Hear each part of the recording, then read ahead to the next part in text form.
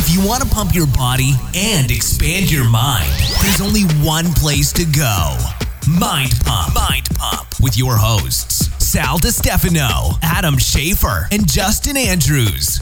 In this episode of Mind Pump, we answer questions asked by listeners like you. They go to our Instagram page, Mind Pump Media. They post a question under the Qua meme. We pick the best ones and then we answer them. But the way we open the episode is with introductory fun conversation. We bring up studies, we talk about our sponsors, and we talk about our lives. So here's what we talked about in this episode. We start out by talking about our favorite candy bars. Yeah, that's true. Yeah. Fitness podcast, talking about our favorite candy bars. I mean, we're human beings. Then we talked about our time in Las Vegas recently. We went to go see the Bill Burr comedy show. Was hilarious. Doug got destroyed and smashed. It was a lot of fun.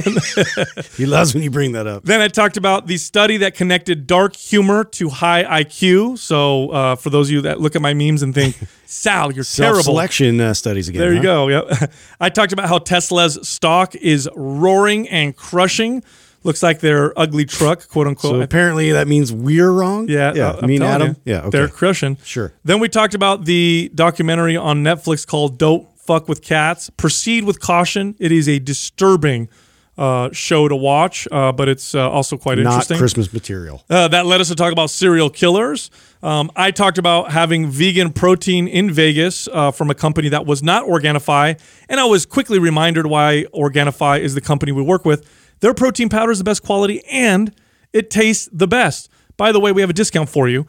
If you go to Organifi.com/mindpump and use the code MindPump, you'll get 20% off their protein powder and all of their other organic products. Then we talked about how millennials are leaving religion like crazy, and we talked about what that could potentially look like. And then we mentioned our favorite Christmas movies. Then we got into the questions. The first question was, this person wants to know if it would be beneficial to train entirely unilateral for a while. Now, unilateral training means training one arm or one leg at a time. So rather than using barbells, using dumbbells, or instead of doing squats, doing lunges, we talk about all the benefits of doing so. The next question, this person wants to know how reliable it is to judge your progress based on muscle soreness. So we talk all about muscle soreness, what it means and what it doesn't mean, and we talk about the myths surrounding muscle soreness. The third question, this person wants to know all about box squats and if they have any value. So should you add box squats into your routine or traditional squats enough? And the final question, this person wanted to know what some of the things are that have caused the modern obesity epidemic. Also, 4 days left. There's only 4 days left for MAPS Aesthetic. 1, 2, 3, 4. 50% off. MAPS Aesthetic is a phenomenal body sculpting, bodybuilding program. So it's a full workout with video demos and workout descriptions. You go in there, you follow it, but you also pick out your particular weak body part. So let's say you want to train your whole body, but you have special focus for your back. Your back is underdeveloped.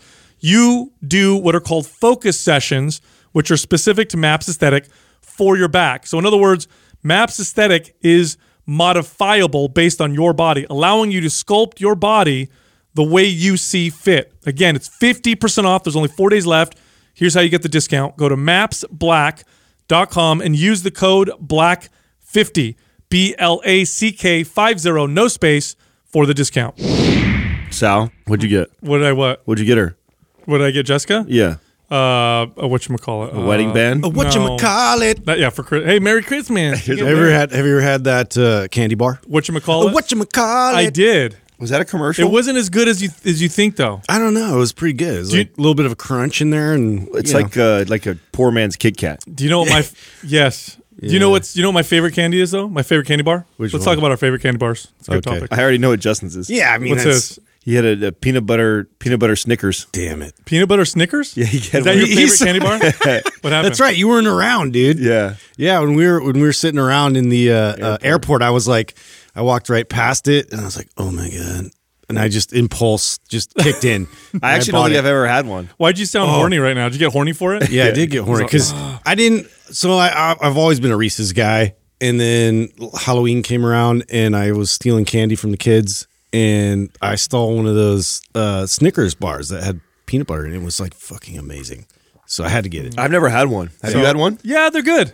Oh, you've had They're one. good. Yeah, they're good. You know which one's my favorite? You know, for a health ambassador, you've had a lot more candy than I have, I feel like. He's all into the hard candy. I don't think so. I don't know what that means, but no, I like the gummy stuff. It's true. I am the ambassador of health, though. Still haven't. You haven't lost your ribbon.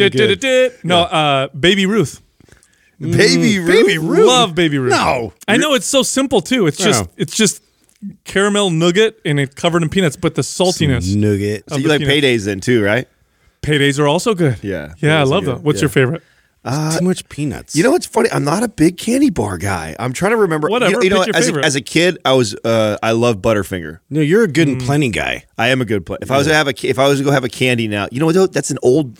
As I got older, It's an old thing. Yeah. I didn't like black licorice when I was a kid. No. You hate black licorice as a kid. No. Oh, yeah. But that's one of those weird things that when you get beyond 30, all of a sudden that shit all changes and Yeah, you start. it's like olives. I eat Same thing. good and plenty. So black licorice candy, which is weird. I never liked that as a kid. Pecan ice cream.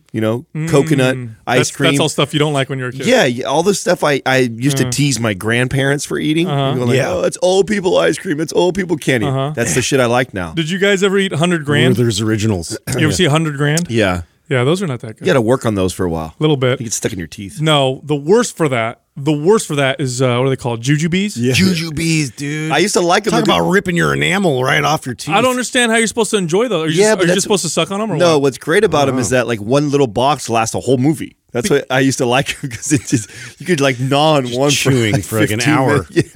Yeah. Did you guys ever get waxed lips when you were a kid? Yeah. What the that fuck? was a thing for a long time. What's the deal with that? I have no idea. It was like fun because it like made your face look all funny. So is that it? Because when I got it when I was a kid, I thought you were supposed to eat it. You do Well, eat it. you eat it eventually, but like Well, why? half the It's- fun is just like it's a candle. being silly with your friends. It's nothing. It's a candle. It's a flavored candle. It's disgusting. Yeah. It's straight petroleum in your chops. You know what I mean? Is it I that don't bad? get it. Yes. Look that up, Doug. It's made out of fossil fuels. Were You're they just eating it. were they giving us were we Fossil eating fucking fuels with plastic sugar. as kids? That's what it is, dude. It's literally petroleum wax. It's like eating Vaseline. yeah. You know what I'm saying? Hey, how'd you guys like Bill Burr? Oh my dude. god. He is the master. He It was really good, huh? is so he was ripping people so hard. Then there was like a good segment where he was like making jokes about women, and in front of us, because we're 4 rows back, we're like, I could You saw some. I could throw my phone and hit him, right? some cold responses. Oh, dude, there was like some millennials sitting in front of us, and it was like girls with their boyfriends. Cement faces. That's And what, and you could tell the guys were like, "Is it okay to laugh?" Every once in a while, they look at their girl and like, "I guess I can't." their laugh. bodies like laughing, but not their. They're not like audibly laughing. No, see, look, wax lips are the common name of a candy product made of colored and flavored food grade paraffin wax. Yeah. Cheap. there's Disgusting. such thing as food grade paraffin wax? I think what it means is it's wax that won't potentially kill you, so they call it food grade. I see. You know what I'm saying? I see. No, but Bill Burr was fucking hilarious. He's got to be the best. I swear, he has like roast Tourette's or something. Like he's so good at it. Like it's automatic. Like when somebody yells something out, he just like focuses and lasers right in on them. And then I don't know what they had in that auditorium, but there must have been a show beforehand where confetti fell from the ground. Oh yeah. So every once in a while, confetti would kind of come down, and eventually you think to yourself like he's ignoring it, but then he starts addressing it.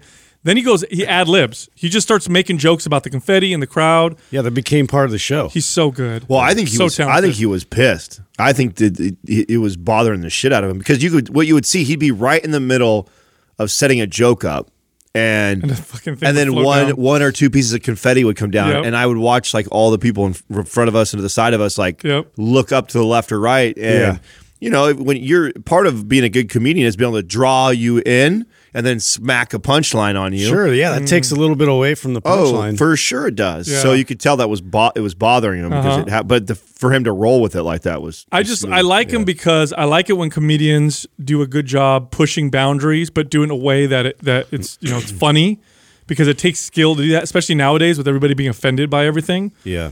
Which actually reminds me of a study. There was a study that came out that really showed, and this is not the only study. There's several now that have shown a strong correlation between intelligence and dark humor. So people who really like dark humor, there's a strong correlation between that and high intelligence. Now, what do you think that is? I think that if you have really dark humor, you have the ability to kind of see like both sides of it, right? That's what I think. That's what causes that. Is that right? What do you think? I think people that like dark humor aren't necessarily sick people. They just see the irony in Their mind goes into ridiculous places. Well, so here's what I think. I think because there's a novelty aspect to humor. So if something is funny, it's oftentimes because you don't expect it, or it's an unexpected punchline or whatever. Yeah. And I think intelligent people need to be challenged more in order for that to happen. So it has to be something that really, oh shit, I can't believe you just, and then you laugh. Because you know what I'm saying? you train a lot of doctors, and I have some doctor friends too, and they doctors- have the sickest humor, like way beyond me. Oh, even. terrible. I was like, wow, and really smart people, but that's the thing. I think it's just I think it's like a filtration thing. Like they're expunging these ideas out of their mind, on some level. Oh, it's terrible. Well, what is that? What's the term when you can when two opposing ideas can live in your mind at the same time? What's that called? There's a term for that. You know what that is? Bisexual. No, it's not bisexual. It can happen. That's what your friends call you. That's not what I'm talking about. There's a term. I can't. You don't know the term. You're worthless sometimes. I tell you. Come on. You're supposed to. It's not on command, bro. It just comes out. Doug, you don't have that? It's not in his wheelhouse. There's a term for that when you have two opposing ideas that simultaneously you can hold, right? So what is that? You can't. The duality of ideas. Duality, I have no idea. Duality, for lack of a better term, we can use duality. But I think it that's what works. it is. I think it's the ability to see both extremes of that, and that most people can't do that. Most people are easily swayed one way or the direction or manipulated. Where an intelligent person has the ability to laugh at it because they don't See the truly front and the back. believe it. They just think it's ironic, and they don't identify with the fact that they're laughing. Right. So it's like I can laugh at this joke, and it doesn't mean that I think that that's okay. It doesn't mean that I promote that or whatever. I don't get offended or whatever. Yeah. Anyway, Vegas though, huh? God, does that? I don't know. This happens to me. I don't know if it happens to everybody. This is what happens to me. Anytime I fly into Vegas, as soon as I get in the airport, when you smell a certain scent and it brings you back, you get memories. So like you ever walk somewhere and you smell something like, oh my God, this reminds me of first grade, or this reminds me of our grandma's house. Okay. Yeah.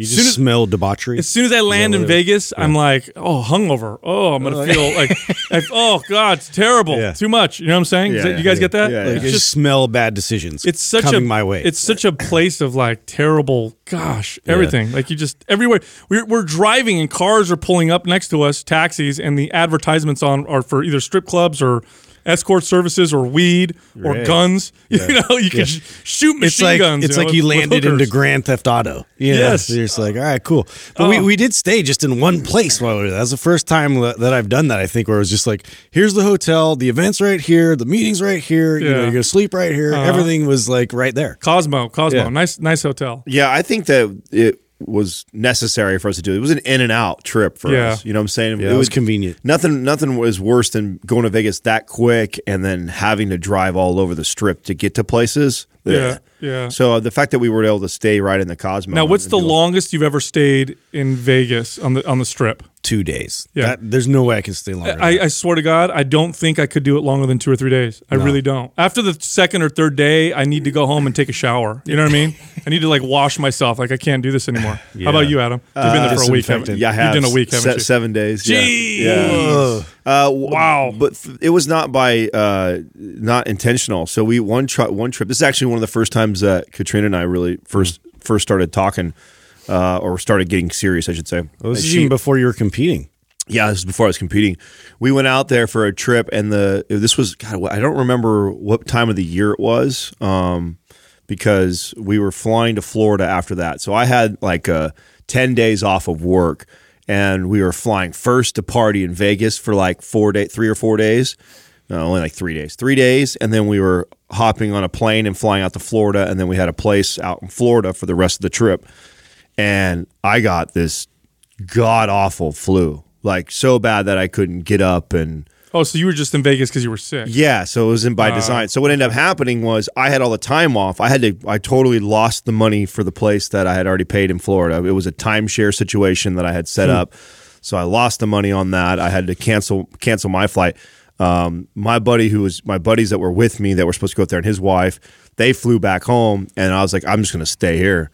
So I just booked the rest of the week. And well, that doesn't count. Yeah, so you were stuck. Yeah, I was kind of stuck there. Now, what's the longest you've stayed there without being forced? Probably 4 days. Yeah, that's max. Yeah, 4 days. I like 4 days because I like a come in day that you don't really do much, and a last day that you don't really do much, and then the partying is in between. See, I say that to myself every time. I say to myself, like, we're gonna fly. Just take it easy tonight. Tomorrow night's the hard night. Let's just take it easy. Yeah. Never happens. No, that doesn't. Yeah. It's hard. It's a great idea. But. Yeah, I've done it where I flew in and partied and flew out and didn't even stay in a hotel. So we literally flew in, landed at 8 p.m., went nuts, and then got on a plane at I think it was like 11 a.m. the next day. Just no sleep. And Plans, just no sleep. and that's the time. idea. That's one of the only times I ever threw up on a plane. Oh no, I've Was shared right there. stories where I'm pretty sure I've shared on this podcast where we've done Vegas trips. I mean, I was trying to think when I came in there. This for sure, Vegas is the most traveled to place for me. At least 100 times that I've been to Vegas total in my life.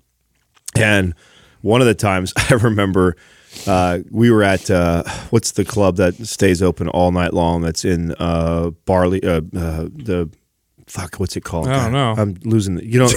It's the Dre's. Okay. Yeah, sorry. Yeah, so we go there all night long, and I think my flight is like at 7 o'clock in the morning, 7 or 8 in the morning. And so instead of like trying to go home early and take a nap and then go, I'm just gonna fucking party through the whole night, and then I'll just take a cab at like 6 o'clock in the morning or whatever to the airport. And so that's what I did. And I remember I had checked in early, so I had like a priority. But I was so exhausted and I was so hungover from partying that I was afraid that I would miss the flight. So I took my duffel bag, and the airport's almost dead at that time, and I put my little, like a bag, like a pillow, and in the Southwest A line at the very front because I had like A5 and fell asleep and like woke up to like people like stepping over me to get on the plane. And for them, that's like normal. Yeah, nobody woke me up. It was great. You know what I'm saying? That's Like another day. Only in Vegas, everybody lets you get away with that. You know what I'm saying? It was like, oh, no big deal. This guy had a hard one, right? So disgusting. My favorite's the hotel, as the airport degenerates that are still gambling. You know what I'm saying? Can't get enough. I got to spend more money. Well, I think part of that is back. And those machines are the tightest. No, it's the opposite. In the airport? Yes, they hit the most. I read that they're the tightest. No, I think they you're hit. wrong. They hit the.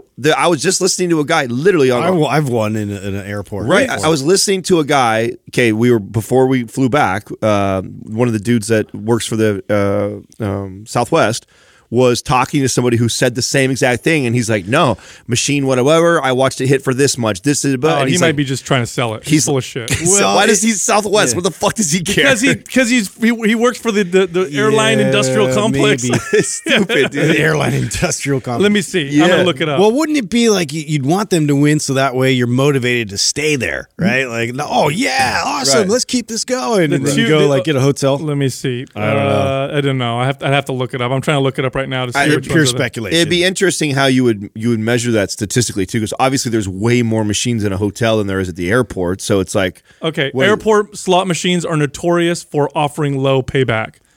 That's what it says. And I feel like it would be because... well, maybe a lower payback, but more frequent, maybe. I don't know. Yeah, so you win like $100 or something. or Max. just no, like 5,000. Like 5,000. That's enough to make you go, "Fuck, I'm staying an extra Yeah. few days now."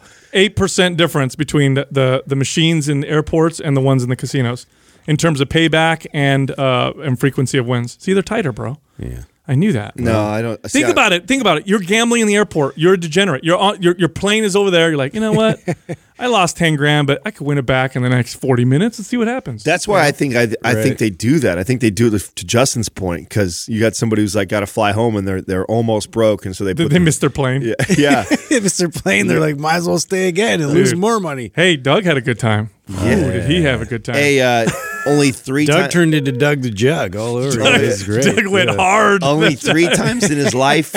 Only 3 times in his life has he thrown up. That's what he said. Yeah. That's what he said. So we're at. I'm so glad to be a part of that. You look now. good. So glad you're sharing this. Yeah. You look good, Doug. You look good though. No, you look really healthy. I survived. Yeah. It was okay. You So didn't do anything crazy, Doug. well, I mean, so it was just I got to tell you what my experience of the whole thing, because you guys know how hard it is for me to not intervene and try and take care of people. Oh, make sure you don't have enough, whatever. You guys always make fun of me, right?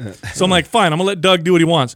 So we're at Bill Burr. I wish you didn't. Yeah. See, now you say that. Yeah, come on. But every time I jump in, everybody makes fun of me. Where were you, Sal? Doug needs you as a regulator, dude. No. Well, so we're there, and Bill Burr. We already drank a bunch. Then we go watch Bill Burr. We had dinner. We're dying of laughter.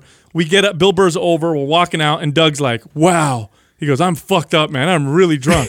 That's what Doug is saying. So when someone says that, like they're you're admitting it. Yeah. So then we go to the lounge, and he has 2 more drinks. That's where you're supposed to say, Doug, hey, use your brain. I on started to, but you guys always make fun of me. So I'm like, he's a grown man. Let's see. He's a grown man. You were slurring after the first one. Hey, here's the thing. I hardly ever drink, and so I have no real way to monitor myself, I guess. Well, he polished off a bottle of wine with my uncle at dinner. Yeah. So they polished off a bottle of wine there, and then that drink that we had that was a triple shot. That dude poured it heavy. Yeah, he was my hero of the night. Well, we asked for a double, and he for sure it was like 3.5 shots. He poured my whole cup up with Crown. I was like, thanks, guy. Yeah. And then we go to the lounge, we're drinking more, and then I'm looking at Doug, and I'm like, you want me to take you upstairs, buddy? And he's like, yeah, I think you should. So walked him upstairs, and but your balance isn't bad. You've got really good balance when you've asked me. Seriously, some people can't. I thought I was going to have to carry him, but he did all right. He did okay. Yeah. And did you throw up in the middle of the night or when you first went up? Shortly after I got up there, yeah. And then you slept? Yeah, I slept good, actually. I mean, it was like normally you wake like I up was really dead. early, right? Yeah. But I slept till like 10 o'clock. Yeah, I told Sal, don't bother him. He's like, oh, I'm worried. I'm so the next worried. morning. Yeah, he was hella worried. I was going to knock on your door at 9 a.m. I'm not. Don't do that. Okay. Let him. I said we have a later checkout. I said wait till he's got at least until 11 before we go try and wake him up. Dude, yeah. Anyway, It's a good time. Hey, by the way, I think this is a good time to bring up how I was right again. So, anyways, have you guys seen? I mean, I love these segments. Did you guys see Tesla's stock? How are you right on that? Yeah, why? Because you guys made fun of the truck and said how ugly I'm it was. still going to make fun of it. That has nothing to do with the stock. It's a great yeah. company. No one You said guys it was are talking shit. No one said it We're was. Tesla fans, Bro, You know, like, that's where you're misinformed. They're hitting. I think right. As a matter of fact, as of this podcast, 425. They are hitting astronomical numbers right now. Well, didn't the stock market just break more records again? It did. I saw a Trump tweet about that. Yeah, it did. I know of how course funny, he's right? gonna- How funny. But Tesla. Look what I'm doing. Tesla exploded, and you want to know what's crazy about Tesla? Tesla is such a. They trade it like a tech company. They don't really follow fundamentals like they do with other companies. Like they were at a loss at the beginning of the year. They're showing like that they may profit towards the end of the year. Blew up the stock. Mm-hmm. It's crazy. China's opening a new factory too. Wow. Where were we just at? I heard them open them. I know they opened a big one out in Reno, didn't they? Mm-hmm. Yeah. Yeah. They And do it's have a big plant the there. Model Y is supposed to begin production in 2020. Yeah. See here. Look at this. I have this article. Tesla's financial performance ranged from a more than $700 million loss at the start of the year to crawling back into profitable territory in the third quarter, and yet their shares are sharing at like they're over $400. Yeah. Absolutely insane. So they got a lot of buzz from the truck, but let's be honest, it's still fucking ugly. I bet you guys are going to see a lot of them. Well, of course. I mean, there was a ton of Priuses everywhere. I know. And I still stand by it's one of the ugliest cars I've ever seen. No, it is. Our boy Brendan bought one, so I'll see it. Did he order one? Yeah, he's already ordered one. Oh, how long until they come in for people? If you bought, because you said they start. No, Model Y is different. That's not the Cybertruck, right? Model Y is that, or did they call it? No, Model Y is a different car. Oh, I don't know. Yeah, I don't know. That's a different car. When's the truck getting? I have made? no idea. Oh, I have no idea. All this talk about it, you don't even know. But I'm just right. Yeah, so you know. That's what I know. I just want to bring up them right and the stock prices and whatever. That's what I know. Hey, that was it. You brought up the other day that I think Jessica watched "Don't Fuck with Cats." With me, we watched the first episode. Holy shit! Yeah, dude, that's not cool. I can't. How did you watch the first one and not get pulled into? I want to watch more, but here's what happened. We put it on, and I convinced. What made you even want to watch it? Because the only reason why I watched it was because I had heard. I watched when you're on Netflix, and if you hover over it, it'll show like a commercial for it or whatever. Yeah. So you see some of it, and I'm like, this looks really interesting. Yeah, that popped up on mine. I haven't watched it. So I convinced her. It's my bad. I convinced. She likes this. Looks like it might bother me a little bit. I'm like, nah, it looks kind of cool. She straight called that. I'm like, it's fine. Very disturbing, and it's at night, right? you'll Right be before fine. bed. So I put it on and we watched it, and she couldn't sleep all night. She had terrible nightmares all night, freaked out, felt like shit the next day. She's like, I am not watching anymore. So I have to watch it on my own. What? Yeah, that's crazy. It was terrible.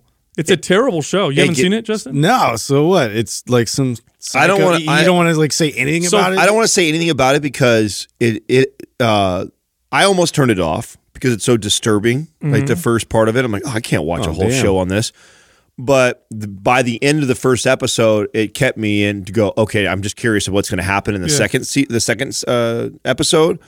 And then the second episode, it takes some like turns and twists. So essentially, and correct me if I'm wrong, Adam, because I haven't watched the rest of it. I don't want to. You haven't watched the rest, so you don't know. Okay, well, I'm not going to. This is what I'm going to say about it, and you let me know if I'm wrong. It seems like, so there's a guy that posts videos of himself doing terrible shit, and a bunch of people online band together, try and find out who this guy is and try to find him. So it feels like the rest of the series is about regular people figuring out how to find this guy through the internet and through that kind of stuff. Am I wrong? Yeah, a little bit. Wow, I am? Well, I mean, of course, they're involved in it the whole time. Okay. Yeah, because they're but this thing goes crazy. Worldwide. Really? Yeah, no, this worldwide manhunt on this guy. Oh, dude. Yeah, no, this is it's a big deal. And it's twisted and it's got twists in it and it's crazy. It's it reminds me of a shorter version of what was the one Justin I brought up to you? Making a Murder. Yeah, Making a Murder. Oh, really? Yeah, where you're just kind of back and forth on how you think about it or feel about it. So it doesn't. Yeah. It's a crazy fucking doc. I can't believe I watched it. I didn't think I would. Did Katrina watch it? No, she started it with me, and then she took the baby for a bath, and then she came down. She's like, "You're still watching that?" And I'm like, "Oh my god, it sucked me in. I can't stop watching." And so I pretty much finished watching it by myself. And she was wrapping presents and doing stuff. So I should watch it. Yeah. All right. I watched The Confession Killer. Did you watch any of that yet? But yeah, it was all right. It was interesting. The guy was like, you don't know if he actually did kill some of the, I mean, he killed some of the people, but then he started claiming that he killed like all these people nationwide, like all over the place, because like there's some racket there with the marshals in Texas, the Texas Marshals, and like they treated him well, all this stuff, because then he was making their job a lot easier because he was just claiming that it was him that killed it. And so then it's like, okay, that case is solved now. Yeah. You know, did I hear you talk about one time about the decrease in serial killers today and versus whatever? Yeah. Is it extremely low? It's a lot lower than it was in past decades. A lot of that they think has to do with the fact that, you know, when you have crazy people who are like borderline, but also who are narcissistic, because a lot of these sociopaths are also, you know, part of that psychology is that they're also extremely narcissistic. Right. So they're crazy, they're borderline, extremely narcissistic, and when they see people doing stuff and getting lots of attention, it sparks them to want to try to do the same thing. Right. A lot of serial killers like the chase. They like that people are talking about them. It's not that they don't want to necessarily get caught, but they want to get they want to know. They want people to know that they're the ones that did it. So it's this weird, and so with serial killers, same thing with like people who do shootings. The more that happen, and the more publicity they get, the more tend to happen. yeah. So if they stop getting publicity, the theory is that we would actually see less of that kind of stuff. So I always think about that, especially when a tragedy happens. Like you wonder like how much better it would be if they like downplayed it. They would probably be better off not reporting the killer's name and all his information and he was this and she was that or whatever. Just, you know, shooting happened. Don't talk about the person at all. Give them no press whatsoever, because that can actually trigger people. Because there was a period there in the 60s, 70s, and 80s where seemed like there was a fucking serial killer every other year. Yeah. Oh yeah. Yeah, there was a whole bunch. You know how they got some of them? I forgot who it was. I'm trying to think. They got one of them to kind of admit to what he did. You know how they did it? They preyed on his narcissism. Yeah. They brought him in. That's and in they said, that documentary Yeah. Manhunter. Oh, is it? Yeah. That's where they're like, hey, if you were to do it, how would you get away with it? Well, they one of the guys that gets caught in there, and I think that it's based on true events. I don't know. I don't think it's a true story. I think it's based on true events, and they talk about that's like was part of when they first figured out what serial killers were, and they were. Because that wasn't even a thing before, the 70s or 60s? When did the first serial killer? I mean, they've been around. Right, but we didn't have a title. We didn't have a name for it. You didn't have a psychological profile for it. Exactly, right? And so when they figured out they were highly narcissistic, they would, oh, wow, these guys want to talk about it. You know, and so feeding into their ego and asking was part of the way how they entrap them. There was the Zodiac killer who was in, I believe he was in California. San Francisco. Yeah, it's here. And he used to like tell police what he was going to do, when he was going to do it. He'd give them clues, and it's like he'd like be there and watch. Yes. Yeah. Oh, it's so creepy. Fuck. Screw that. Anyway, so dude, I was when we were in Vegas. I stayed there longer to visit with Jessica's family, and her mom works at Whole Foods, and you know we go over there to visit or wherever, say hi while she's working. and I hadn't eaten all day, and I wanted protein. And Organifi doesn't sell retail, do they? No. Yeah, nowhere. So Yeah, I haven't anyway, seen 'em. So I'm going. I get a vegan protein, and it's I can't remember the brand. Life. I'm trying to think of the brand. Organic Life or something like that. Disgusting. I used to drink it all the time. Yeah. I used to drink it all the time, and I forgot how like it tastes like powder dirt. You know what I mean? Well, that was the original thing that made me, because I tried I vegan protein like, I don't know, 10 years ago, just to see, because I had heard people tell me like, your stomach could be upset or could be bothering you because you have a lot of weight. Yes. And so I tried it and I was like, ugh, Yeah.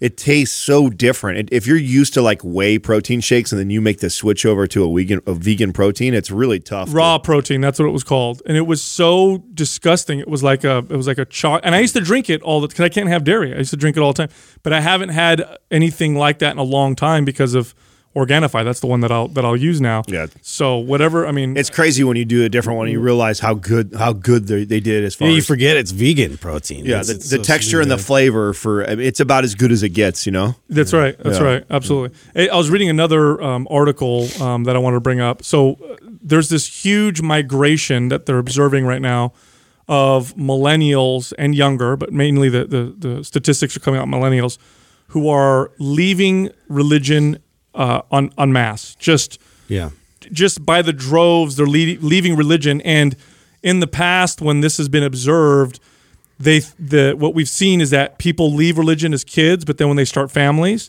they go back to religion. Yeah. Not happening this time. Millennials now are getting married and they're not going back to religion. So this is the largest migration that we've seen of a population leaving. Now, is there something they attribute it to? Well, I have a few points here that they talk about in the article. They said that, one thing, many millennials didn't have strong ties to religion to begin with. So they're less likely to develop those habits or associations that make it easier to return to religious community. So a big part of it's their parents. Their parents didn't raise them in that, and that makes a big difference. They're also increasingly likely to have a spouse who is also non-religious. So then they marry someone who's also, not in the religious practices or whatever. And then there's changing views about the relationship between morality and religion. And so a lot of young people are convinced that religious institutions are irrelevant or unnecessary for their children. What do you guys think of that? Do you guys think that is good, bad? What are the potential side effects of that? What do you guys think? I think it'll swing. Like it always does, I think that it was inevitable we would go this way, and I think that you'll see a big movement out, of people, and then you see people like the Bishop Barons that are starting to reach and penetrate social media and the masses like he is. That's kind of bringing people more back that direction. So I think it'll naturally swing. At the end of the day, like the thing that because Katrina is, Katrina's spiritual. She's not religious, right? So she comes from a family that talks about spirituality a lot. I come from a family that talks about Christianity and God, right? So we're not the same when it comes to that. But at the end of the day, the values and principles that I learned going through like church and being a Christian growing up, she 100% values that. And like there wouldn't even be a discussion. Like if I wanted to bring Max to church, she would be 100% supportive of it. In fact, she would encourage it because we see the value in there's the structure of it. There's a lot of spiritual truth that you find in different religions. They're all different practices, but they all kind of echo similar things. So I guess you could call that spiritual truth or wisdom. But when you dive deeper into these studies, you find that although millennials are leaving religion, it doesn't mean that they're not spiritual. Yeah, right. They're chasing the crystal thing. I would argue Yeah. is a lot of the resurgence of what you kind of saw like in the 60s and, like where people are kind of going to these festivals. They're looking for connection in different ways, like community in different ways. I think it's like the need is still there. They don't realize like how to fill that need yet. And I think that it's just, this is a period where like if they weren't exposed to it and we went away from it for a while, it seems like the necessity isn't there where, it's come to a halt. I also think that like things like Christianity have been under attack quite a bit. It's not cool. The last few decades. Yeah. So, I mean, an example we were just reading something, right? Like I think we brought up on this show maybe a month or two ago. One of us, I don't know who said it first, was talking about Joel Osteen and his bajillion-dollar property or whatever like that. And then just recently we were talking to him and found out that he doesn't take any money from the church at all. He's not taking it from Which, the by the church. way, He sells books and shit. yeah, most pastors do that. Most pastors take a salary from That's their job. Yeah, right. So part of them takes a salary so they can their family that's can, commendable at that point. Yeah, right. it's So but yet there's so many memes made around his massive house and how wealthy he is and this and that. And it's like, well, I mean, if this guy built this church and community and he completely puts all that money back either to helping other people or back into his community and then takes $0 for himself, and we're going to shame him because he writes a book and millions of people buy it. Like, right. That's kind of weird to me. You know what I'm saying? And it's kind of unfair. And even myself was unaware of that. Like, I totally I'm not was like judgmental on that until I heard that. Right. Like, I'm not pro or I'm not pro or I don't know a whole lot about it. Right. I don't either. But it's that's an example of things like that. I think get put out there into social and somebody sees it real quick, doesn't know much about it, and like, just another thing that confirms that church people are bad. Well, they're out for money and they're out there. Well, because you've seen televangelists out there that have really, been called out and done some shady things, like that's happened in the past, going through the 80s, and like, you saw these examples of people just taking money. If there's a way to influence people and take advantage of them, bad people are going to find a way to use that, and that doesn't matter. It's a position of power. I don't care if it's supplements, the fitness space, religion, politics. Right. If there's a way to influence people and then take advantage of them and be a shitty person, you're going to find shitty people in that space. Not all of them, but you're going to find them, be attracted there and be like, oh, this is a great way to manipulate the hell out of people. Of course. When it comes to beliefs and stuff like that, Carl Jung warned about this and said essentially that, people we always will worship something, and he feared that the removing God, in his words, people would replace it with government. What we saw in the 20th century was a lot of that with communism and Nazism and fascism, is that people, when they stop worshiping things, or they think they stop worshiping things, they actually replace it with something else. And oftentimes it's... Well, I found that really interesting that even somebody who considers himself an atheist, like Mark Manson, was talking about the hierarchy of that, like that it's you worship something. So if it's not a god, it's something else. Whether you think it's usually it'll be a material thing if it's not God, typically. Right. So if it's not something metaphysical, then it's probably something material. And I don't know. You can make the argument good and bad about that, but to say I don't worship anything is false. You do worship something. It's just your top value. It could be good for a lot of people that's their main driver and passion for many years, until what ends up happening is that, and I think that's the case that like someone like Bishop Barron tries to make, is that eventually that leads to money. What was it? Money, power, honor, pleasure, a few other things. No, it's really interesting. And you made a good point about how, especially Christianity gets made fun of in the West. I think it's because they allow it. It's one of the only religions that if you make fun of, they kind of sit back and don't say a whole lot. And they've also, obviously, they're extremely influential, so they're like the big guy, right? The big guy that you can poke fun at. Just be consistent, make fun of all of it across the board. That's like if you're going to do it. Yeah, but it reminds me of something I was thinking about over the weekend is how fathers are depicted, how fathers have been depicted in modern media for so long.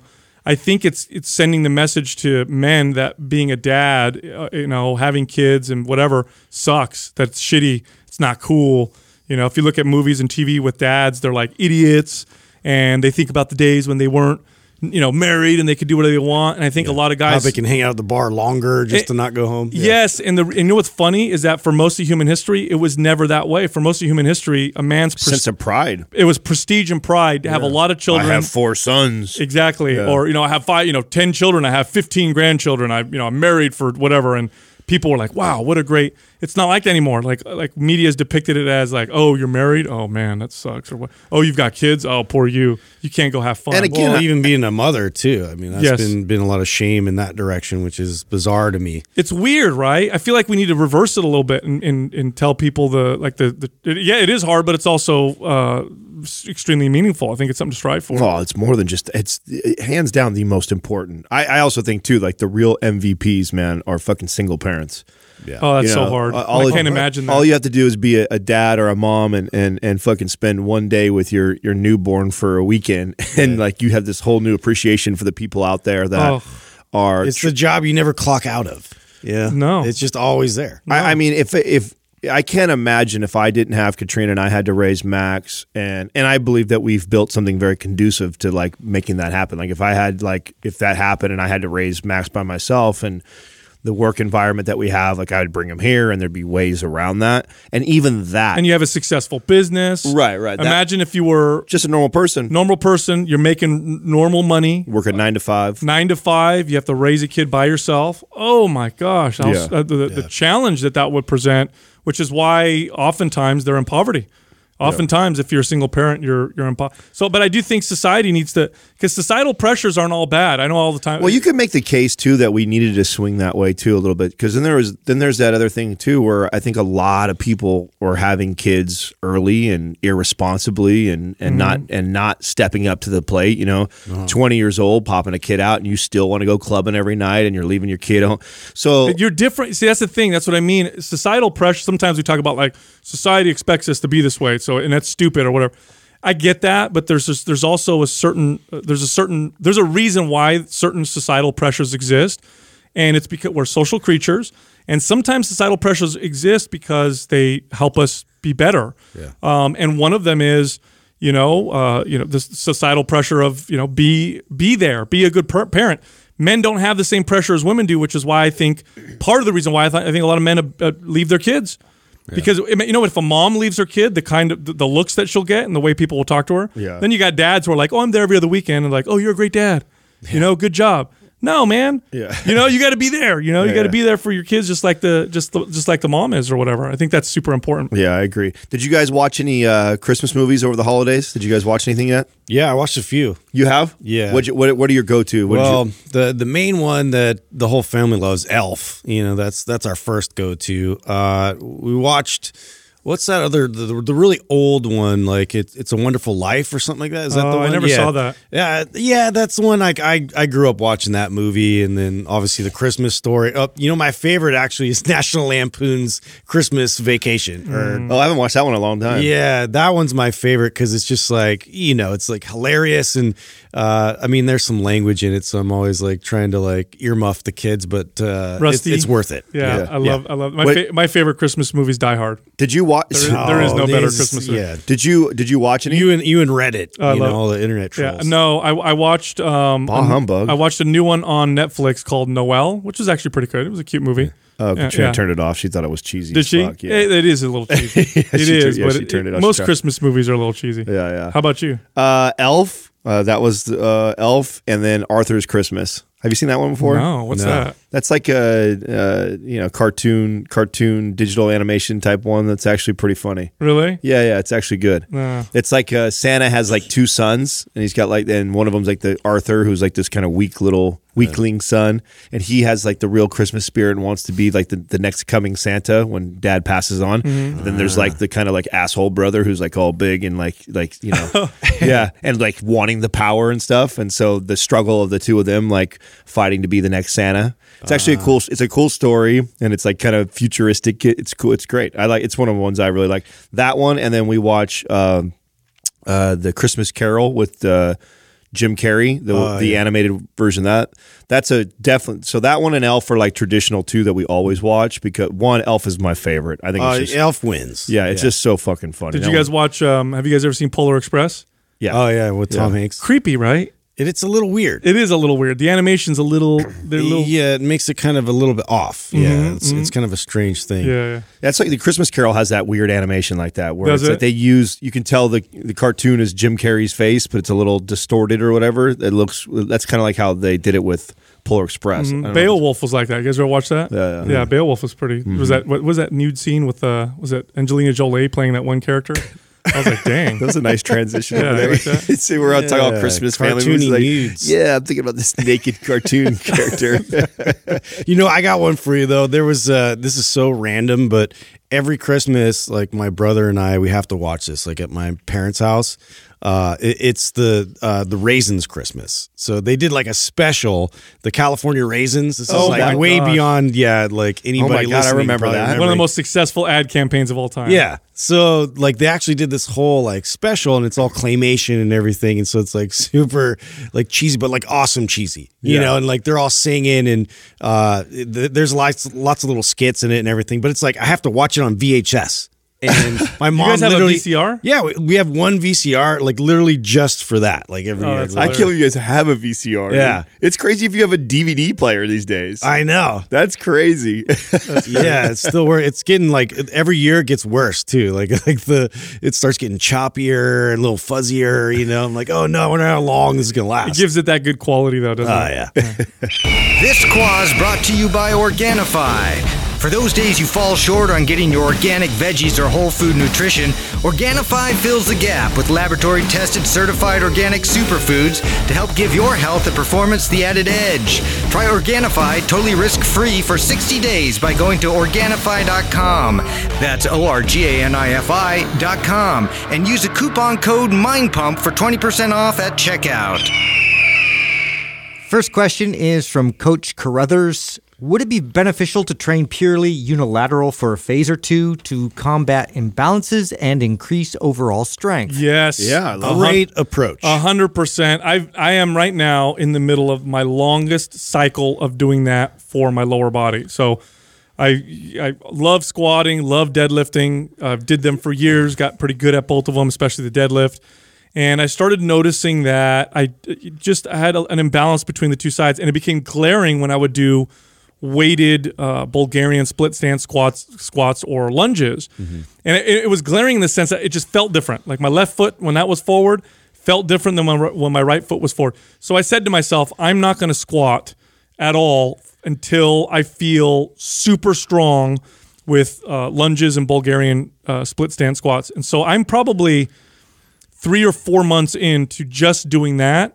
And I'll tell you what, the leg development is good, but what's better is my stability. I feel so much more balanced, and I know when I go back to squatting, I'm going to feel that much stronger because of it. Oh, absolutely. It's going to make you stronger. I noticed the same thing, and it happens so gradually. Mm-hmm. You know, like my hips started to just barely rotate, like ever so, little by little, it became an exaggerated thing to where then, in the middle of the night, like I would get pains and things shooting down my leg. And now I've learned to address it a little bit earlier and start, doing more unilateral training because it provides so much more stability around my hips. So that way, when I'm doing these bilateral movements, everything's like working together simultaneously. You are able to produce more force it makes you stronger. So I was making a case for this a couple of years ago on here when we were talking about Bulgarian split squats and what a game changer it was for me and my squat. It was when I was going through the whole mobility stuff, I did the same thing as Sal. I kind of stopped squatting with both feet and started doing split squats. And it was a game changer for me. And I think this is true even if you don't have a discrepancy in imbalances, right? So even if you have good symmetry and you're not off, I still think there's a lot of value in unilateral training, period, right? So doing one leg, one arm at a time. So I think everybody should phase at least annually, if not every couple months, throw in some training blocks that are primarily unilateral. So I find value in that for anybody, even if you're not, and if you have imbalances going on, I think there's a ton of value. Yeah, and I think people will fear that they're going to lose muscle and lose strength. Not at all. No, and there's this phenomena that happens with resistance training that I identified a long time ago, and every once in a while I take advantage of it. And that's when you do a new exercise, you're not nearly as strong as you are when you do exercises you're very familiar to. Now, why is this a good thing? Because the potential for progress is massive. Like when I do, when I'm doing squats with 315, and I feel comfortable doing that, and I haven't done lunges in forever, and then I get underneath a 105-pound barbell and do lunges, my legs are getting real fatigued because it's a new skill. That means as I'm learning, as my body's getting used to it, my progress and that lunge is going to go from 105 to 225 in a relatively short period of time. I'm not going to get that with my squat because I'm kind of tapping the ceiling with my squat, so to speak, or at least I'm closer to it. So that potential for growth is there. And what ends up happening when you add 50, 60 pounds to an exercise as you get better at it is your body responds. You get exceptional results. Now, one of the best ways to apply this, by the way, and this is something that Adam communicated a long time ago, I thought was brilliant, is make sure you start with your weaker side and use that, let that dictate how much weight and reps you do throughout the workout. Because what you don't want to do is you don't want to start with your strong side and then maintain the discrepancy between the two. So let's give you an example. Let's say I'm doing a Bulgarian split stance squat, and I notice my left leg is much weaker, and I can hold 30-pound dumbbells and only do 8 reps with my left leg, but with my right leg I can do 12 reps.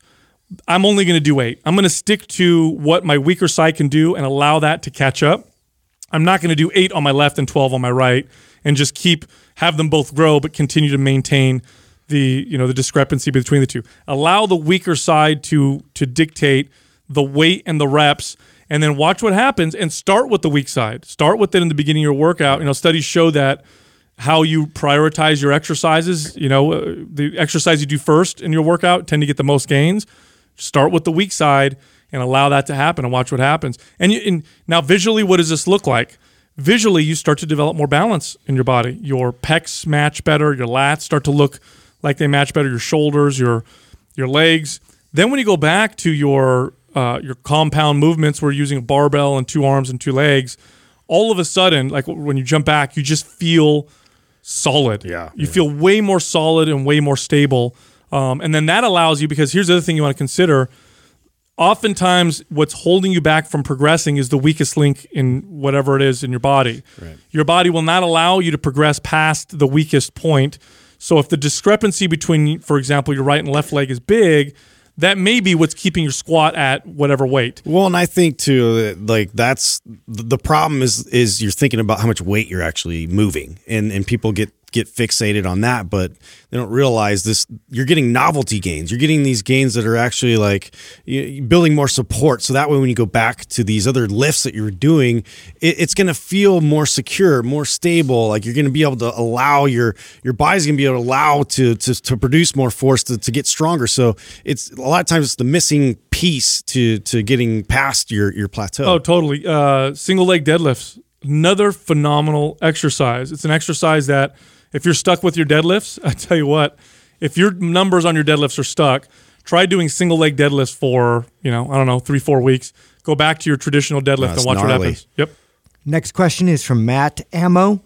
How reliable is it to judge progress based on soreness? Is it possible to be sore and not be making progress in terms of building muscle? I love this question, man, because this is, I think, more people. We haven't addressed this in a while, and I think more people than not make this mistake. I made this mistake forever. I mean, chasing the soreness and thinking that how sore I was dictated how successful of the workout was. Yeah, the more sore, the better. Right, and honestly, this heads you down actually a really bad path to building muscle. What ends up happening is you end up your body's constantly trying to recover from all the damage you've done that you actually don't allow it to adapt and progress. And this was a really hard thing for me, especially when I started to go from the training a muscle group one time a week, right? Whereas, and when all this stuff started coming out on frequency was king, in that it was far superior than the intensity in one workout. If I could hit that muscle 3 times in the week versus 1 time really hard, I would see change. The problem was when I first made that transition, I still had that train that hard mentality, and I took it into the 2 and 3 times a week, and I'm like, fuck, I'm not going anywhere. I'm not progressing. I'm getting weaker, if anything. But that was because I was hammering my body and I wasn't backing off the intensity. And technically, when we're really sore like that, it's actually technically a sign of overtraining. Mm-hmm. People don't. If you read the literature on that, it's you've trained the body so hard that you've gotten really sore. So the idea of being really sore in order to try and build muscle is completely false. And some of the best gains that I started to get was when I backed off of chasing that. I was able to get 3 workouts a week on legs, which I wasn't able to do when I was training that in high intensity chasing soreness. I looked at it more like practice and perfecting the squats and the deadlifts and the movements, not worrying about going to failure. And that's when I started to see my body really progress. But that took me years to get out of this mentality. Oh, same here. So there's two myths around soreness. One is that really, when you get really sore, it means you had a good workout. And then the other one is that you should never train a sore muscle. Those are both two myths. So let's start with the first one. Soreness indicates potential that there was maybe some damage. If you're really, really super sore, you probably overdid it. My best progress in my workouts and my clients was often when they didn't get sore. It was often when we would work out and the next day they'd say, I feel a little bit, but I'm not really sore. That was usually the right. So that's when I would use soreness. The way I would use soreness would be if they were really sore, I know I did too much. Other than that, it didn't really make a big difference. Right. Now, the other myth is that you don't train a sore muscle. And I used to fall prey to this when I was a kid where, it's chest day, but my chest is still sore. That means it's still recovering, so I can't work it out. Actually, you'll recover faster if you have to work it out with a low intensity. You're not going to go to the gym and beat the crap out of yourself again. But if you're sore, sometimes the best thing you could do is stretch the muscle and exercise it.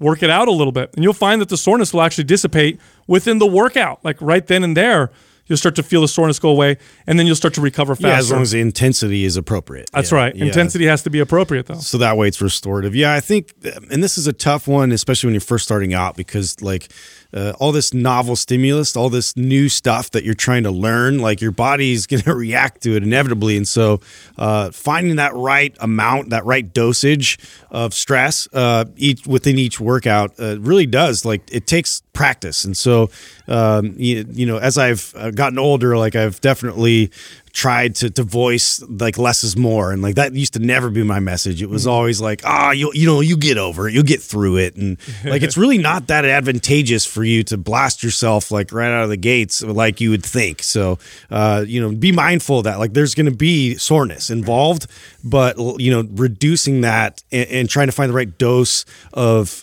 exercises and to build upon is much more effective strategy. I like what you said, Sal, about the way you use soreness, because that's how I use it now.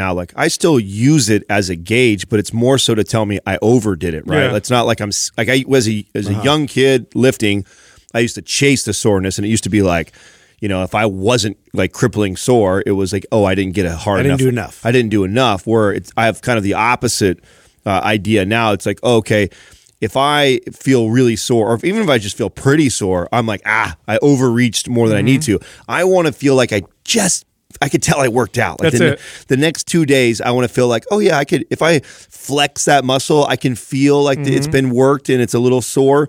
But if I'm limping, or someone pokes me in the chest and I'm if I'm sore to the touch, that's way overdoing it. Right. I didn't need to stretch that far to get the muscle building benefits of not only the breaking down process, but also the adaptation process. So, and that's a sweet spot. That's what you're trying to do. You're trying to stretch your capabilities just enough that the body is forced to adapt a little bit, and maybe there's a little bit of damage done that you have to repair, recover, grow, and strengthen.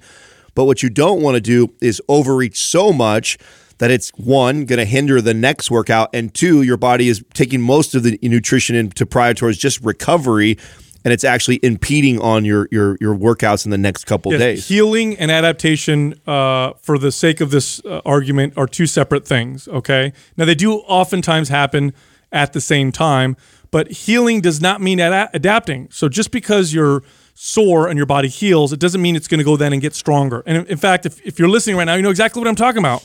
If you're plateaued and you're getting sore every single workout, and you're not sore, and then you work out, and then you're sore, and then you rest, and then you're not sore, and you work out, and yet you're in the gym and you're not stronger, your body's not changing, muscles aren't building, all you're doing is healing, and all you're doing is creating damage and healing. You're not allowing your body to adapt. Adapting is on top of the healing process, or again, for the sake of this podcast, you can consider it as something separate. And getting too sore, creating too much damage, all that does is makes your body need to heal. It doesn't even think about adapting. It doesn't have time, doesn't have resources to do so. It's just going to heal. That's great. There's nothing wrong with that. But if you're trying to progress, then you're just spinning your tires in the dirt. Next question is from Philly Fan 1728. I see the West Side barbell guys doing heavy box squats. Is there a benefit to this compared to traditional squats? If so, What and why would you incorporate it into a program? I love box squats. Box squats were one of the ways I got my squat up to the first time I ever did, and the only times I did over 400-pound squat. It was the box squat that took me to the next level. Mm-hmm. Now, what I take from the box squat, so to do a proper box squat, by the way, is you get under bar like you're going to do a squat. You take a low box. Actually, you can use different heights, but I would pick a box that would have me at the bottom of my normal squat. Your end range squat. My end range. And I would slowly lower myself down. I'd sit and I'd stay tight. I wouldn't bounce off the squat. I've seen people do this on the box where they'd use it as like a tap or whatever. Or they rock back. Back. I would sit down on the box, stay tight. I'd wait about 2 seconds, and then I'd stand up. And what I took from that was the strength at the bottom of my squat got so much better. Oh, yeah. It made me way stronger at the weakest part of my squat. And I think it's because when you're at the bottom and you sit there for a second, you're at a dead stop. You're at a dead stop. You're getting rid of a little bit of that elastic rebound that you get from the bottom of an exercise. So you have to lift from almost a dead position. I would make the argument that it's similar benefits as pause squats.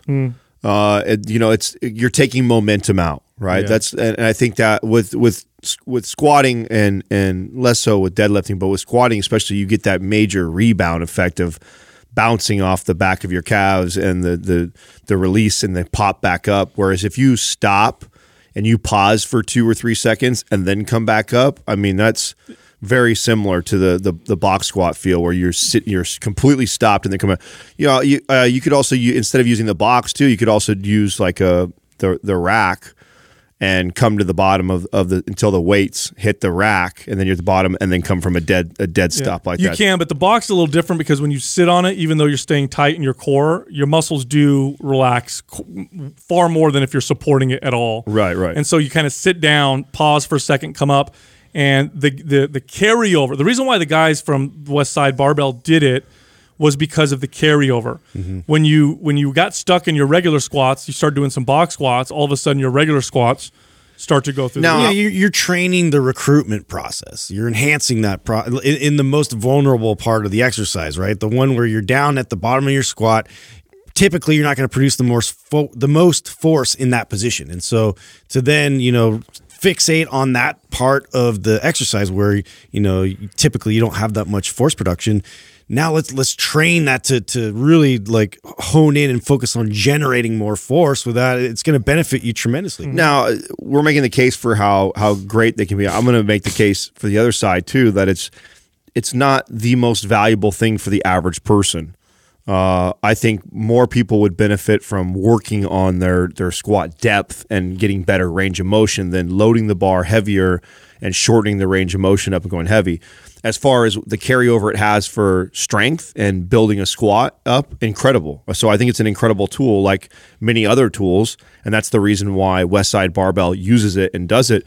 But for the average client, I had more people that were stuck at not being able to get a squat to 90 or beyond 90, and so putting a box underneath them where they don't even hit 90 degrees or barely do hit 90 degrees. And loading. Normally, what people do with box squats too is they load it heavy, really heavy. I don't see a lot of value in that for the average person. I use box squats more for the average person to actually teach form. Yes, I was just going to say I was going to give you some pushback because I loved box squats for the average person for form, yes. Like to teach them how to sit. Like it was a great way to teach someone how to sit back. Like if you get a client, and trainers will understand this that are listening. Sometimes cueing, hinging at the hips is like, what the fuck does that mean to Susie, who's 65 and is never fucking doesn't know what that means, right? But telling them sit back on the box, and because the box will catch them, right? They're not afraid to sit back. Exactly. So they get more comfortable with the movement pattern of sliding the hips back and sitting down into a seat or a chair. So that's how I used a box right there, which is not how Westside Barbell. Westside Barbell is using it for the what we talked about at the beginning, which is building strength. Tons of value for it. I think it's amazing for those reasons. But when I think back to the average person that I train, which is I think the majority of people probably listening to this podcast, I'm not really using box squats that often unless it's somebody who's like really new. I'm teaching how to hinge back. But if it's like the average person who's been weightlifting for a couple years, it's just not a tool that I use that often. So the first time when I started doing box squats with other people, this is when I started to understand priming. Box squats actually are what led me to really start to understand the difference between priming and warming up, because I noticed when I'd have my regular clients do box squats before they squatted, their squats looked better. Mm-hmm. And it was because exactly what you're saying. It got them in the right recruitment pattern and feel.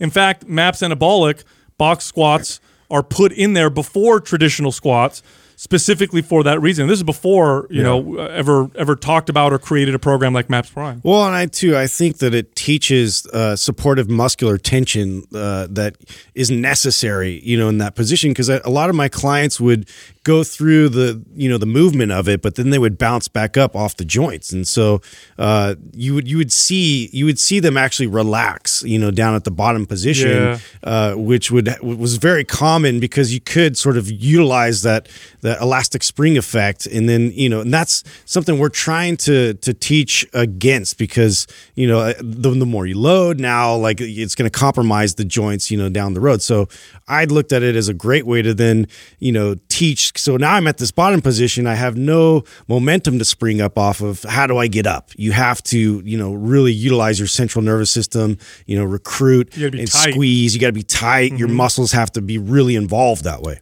All right, next question is from Bear Bowen. What are some causes of the obesity epidemic? Oh, man. Did you see my post that I like to poll and trigger people? No, wait, which one was it? It was on the study that you shared in the intro today. The obesity. I don't think I shared it. No, you talked about it on the intro to the show. Did I talk about? Yeah. Okay. Didn't we talk about the show? I don't think so. I don't know. No, I don't think we did. Oh, we didn't? No. Oh, we talked about it before. I was going to bring it up. Yeah, we talked about it before. Oh, so we should talk about it right now then. There's somebody shared in our forum a great article. I shared it in my stories earlier last week. And it's showing that by 2030, that more than 50% of our country will be considered obese if we just keep on stays on the trend. Which, I mean, we're not slowing down. Yeah, it doesn't look like any of the trends. The trend's technically speeding up, so it looks like that's the direction that we're going.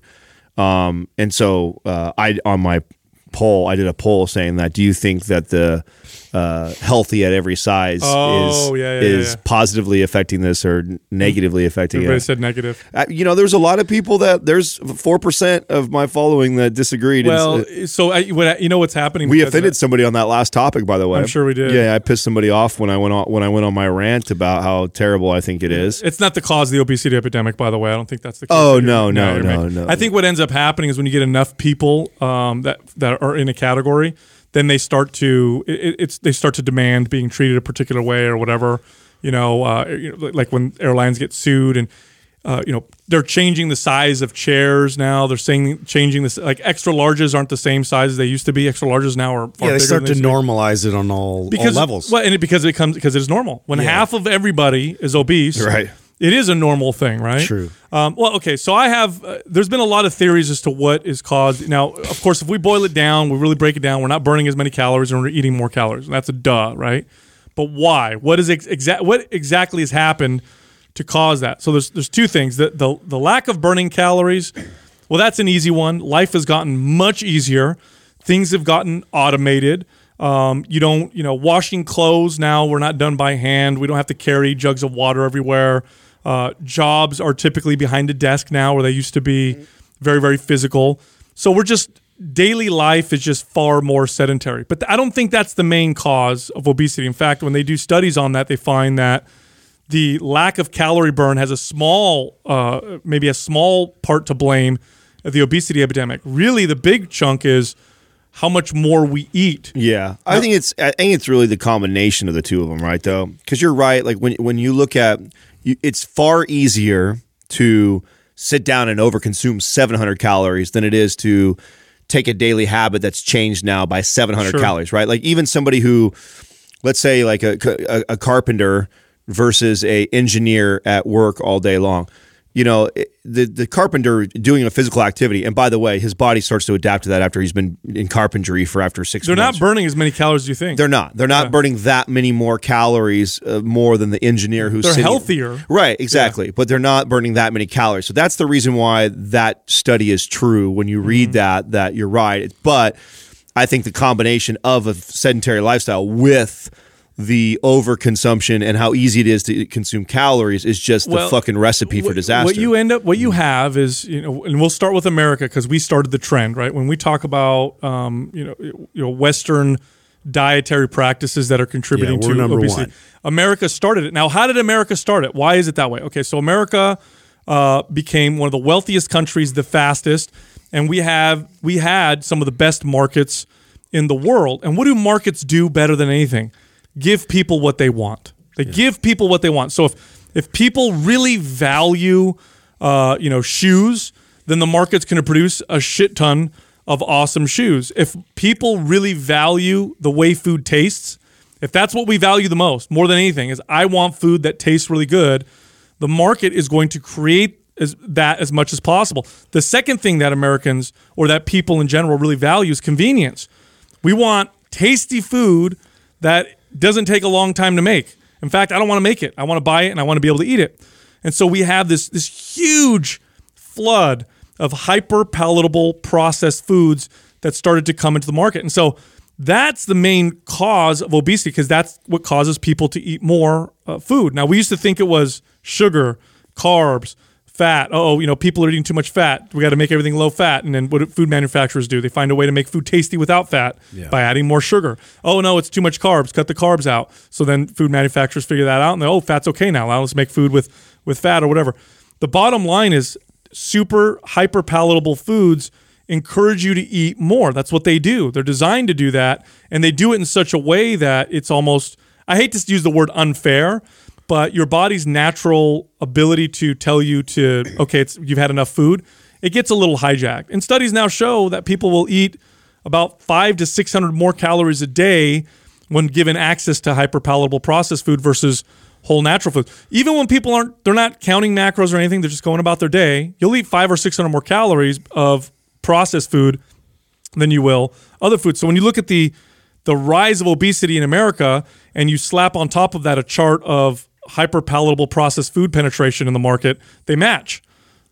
Americans used to eat homemade dinners, and those started to kind of fall out of favor, more and more processed food. Homemade breakfast, homemade lunch, homemade dinners, those started to fall out of favor, more and more processed food. As that started happening, more and more obesity, and every time another country adopts our, these types of foods, you look at Mexico, for example, their obesity exploded over 2 decades. They went from having no obesity to becoming one of the fattest countries in the world. I also think that having obese kids now is greatly contributing to that. Oh. I mean, just a couple decades ago, that was rare. It spreads everywhere. It was rare to see a child under the age of 10 or 12 that would be literally like obese, where it's extremely common now. And I think a lot of that has to do, and to again kind of debate the movement point, because I was a kid who I ate shitty food and candy as a kid growing up, and I got away with it as a kid because I was extremely active. Yeah. I was playing all the time. Like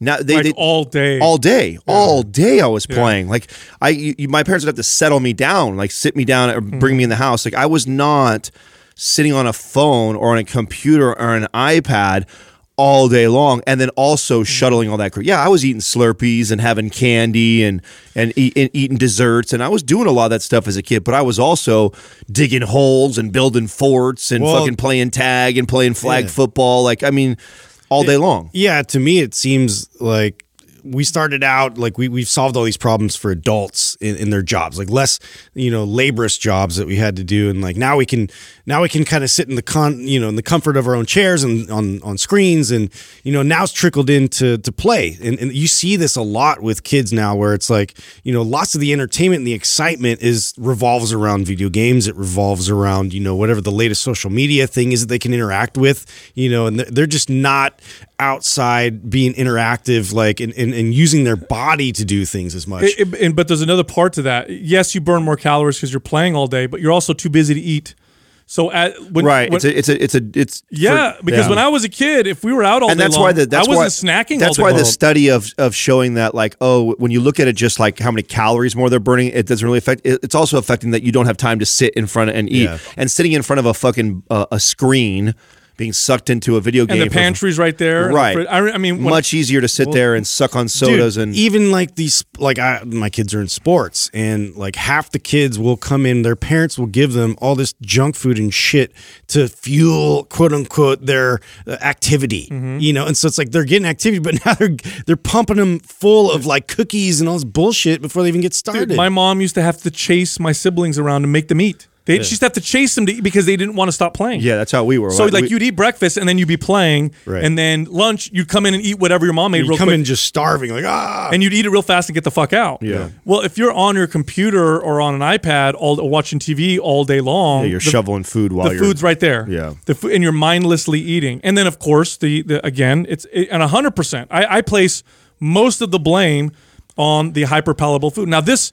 Now this makes the argument for why people need to be healthy, because remember, markets reflect what people want. And anytime we look at markets and we think, oh my gosh, this is terrible. Why are we making these things? Why are we feeding ours?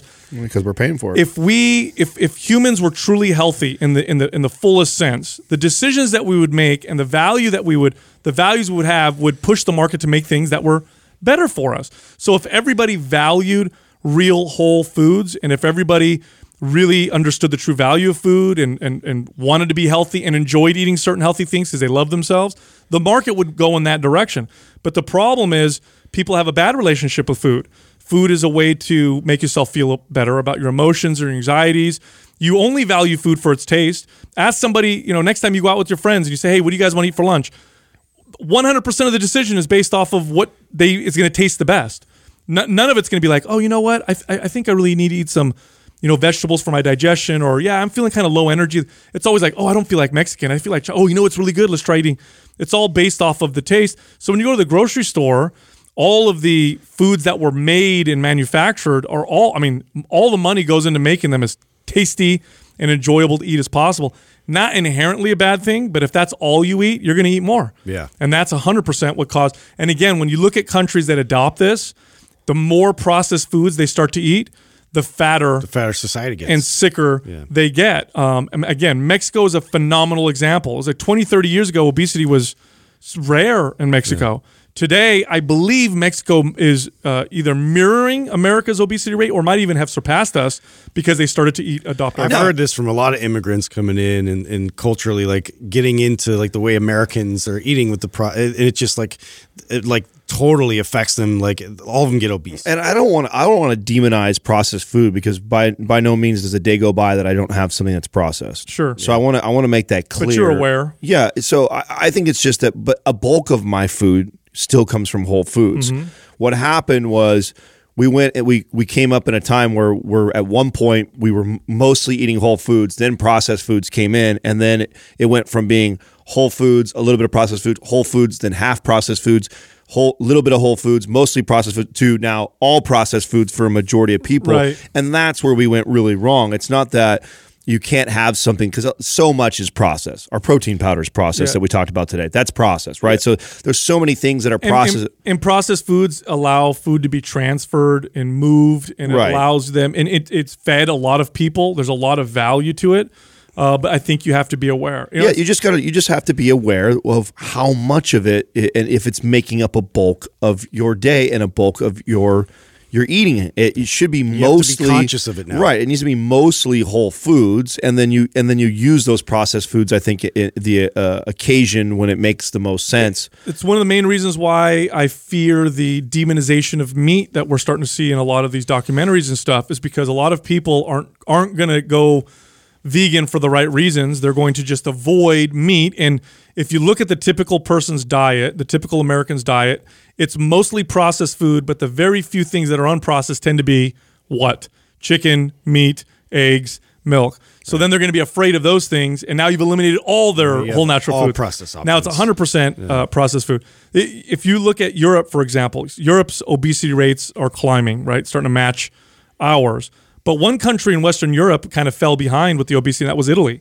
For a long time, Italians had some of the lowest. Now it's not like that anymore. Their obesity is climbed quite high, or starting to climb pretty high. But they had low obesity rates compared to other countries. Part of the reason for that is because Italians they have a pride in homemade foods. They have a culture around it. So they resisted for a long time the processed food culture. Now they didn't win. Processed food has won, and obesity among Italians now is going through the roof, including children. Shift D's made its way. But I remember I remember there was a story I read this was maybe 15 years ago, where a McDonald's opened in a town in Italy, and the Italians protested it and made it shut down because they're so like, no, we love our homemade food or whatever. But it actually protected them from obesity for a little while now. Now they're climbing. It's a little terrible.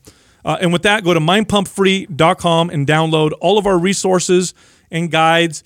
They're free. They cost nothing. Mindpumpfree.com. You can also find all of us on Instagram. You can find Justin at mindpumpjustin. You can find me at mindpumpsal, and Adam at mindpumpadam. Thank you for listening to Mind Pump. If your goal is to build and shape your body, dramatically improve your health and energy, and maximize your overall performance, check out our discounted RGB Super Bundle at mindpumpmedia.com. The RGB Super Bundle includes MAPS Anabolic, MAPS Performance, and MAPS Aesthetic. 9 months of phased expert exercise programming designed by Sal, Adam, and Justin to systematically transform the way your body looks, feels, and performs. With detailed workout blueprints and over 200 videos, the RGB Super Bundle is like having Sal, Adam, and Justin as your own personal trainers, but at a fraction of the price. The RGB Super Bundle has a full 30-day money-back guarantee, and you can get it now, plus other valuable free resources at mindpumpmedia.com. If you enjoy this show, please share the love by leaving us a 5-star rating and review on iTunes, and by introducing Mind Pump to your friends and family. We thank you for your support, and until next time, this is Mind Pump.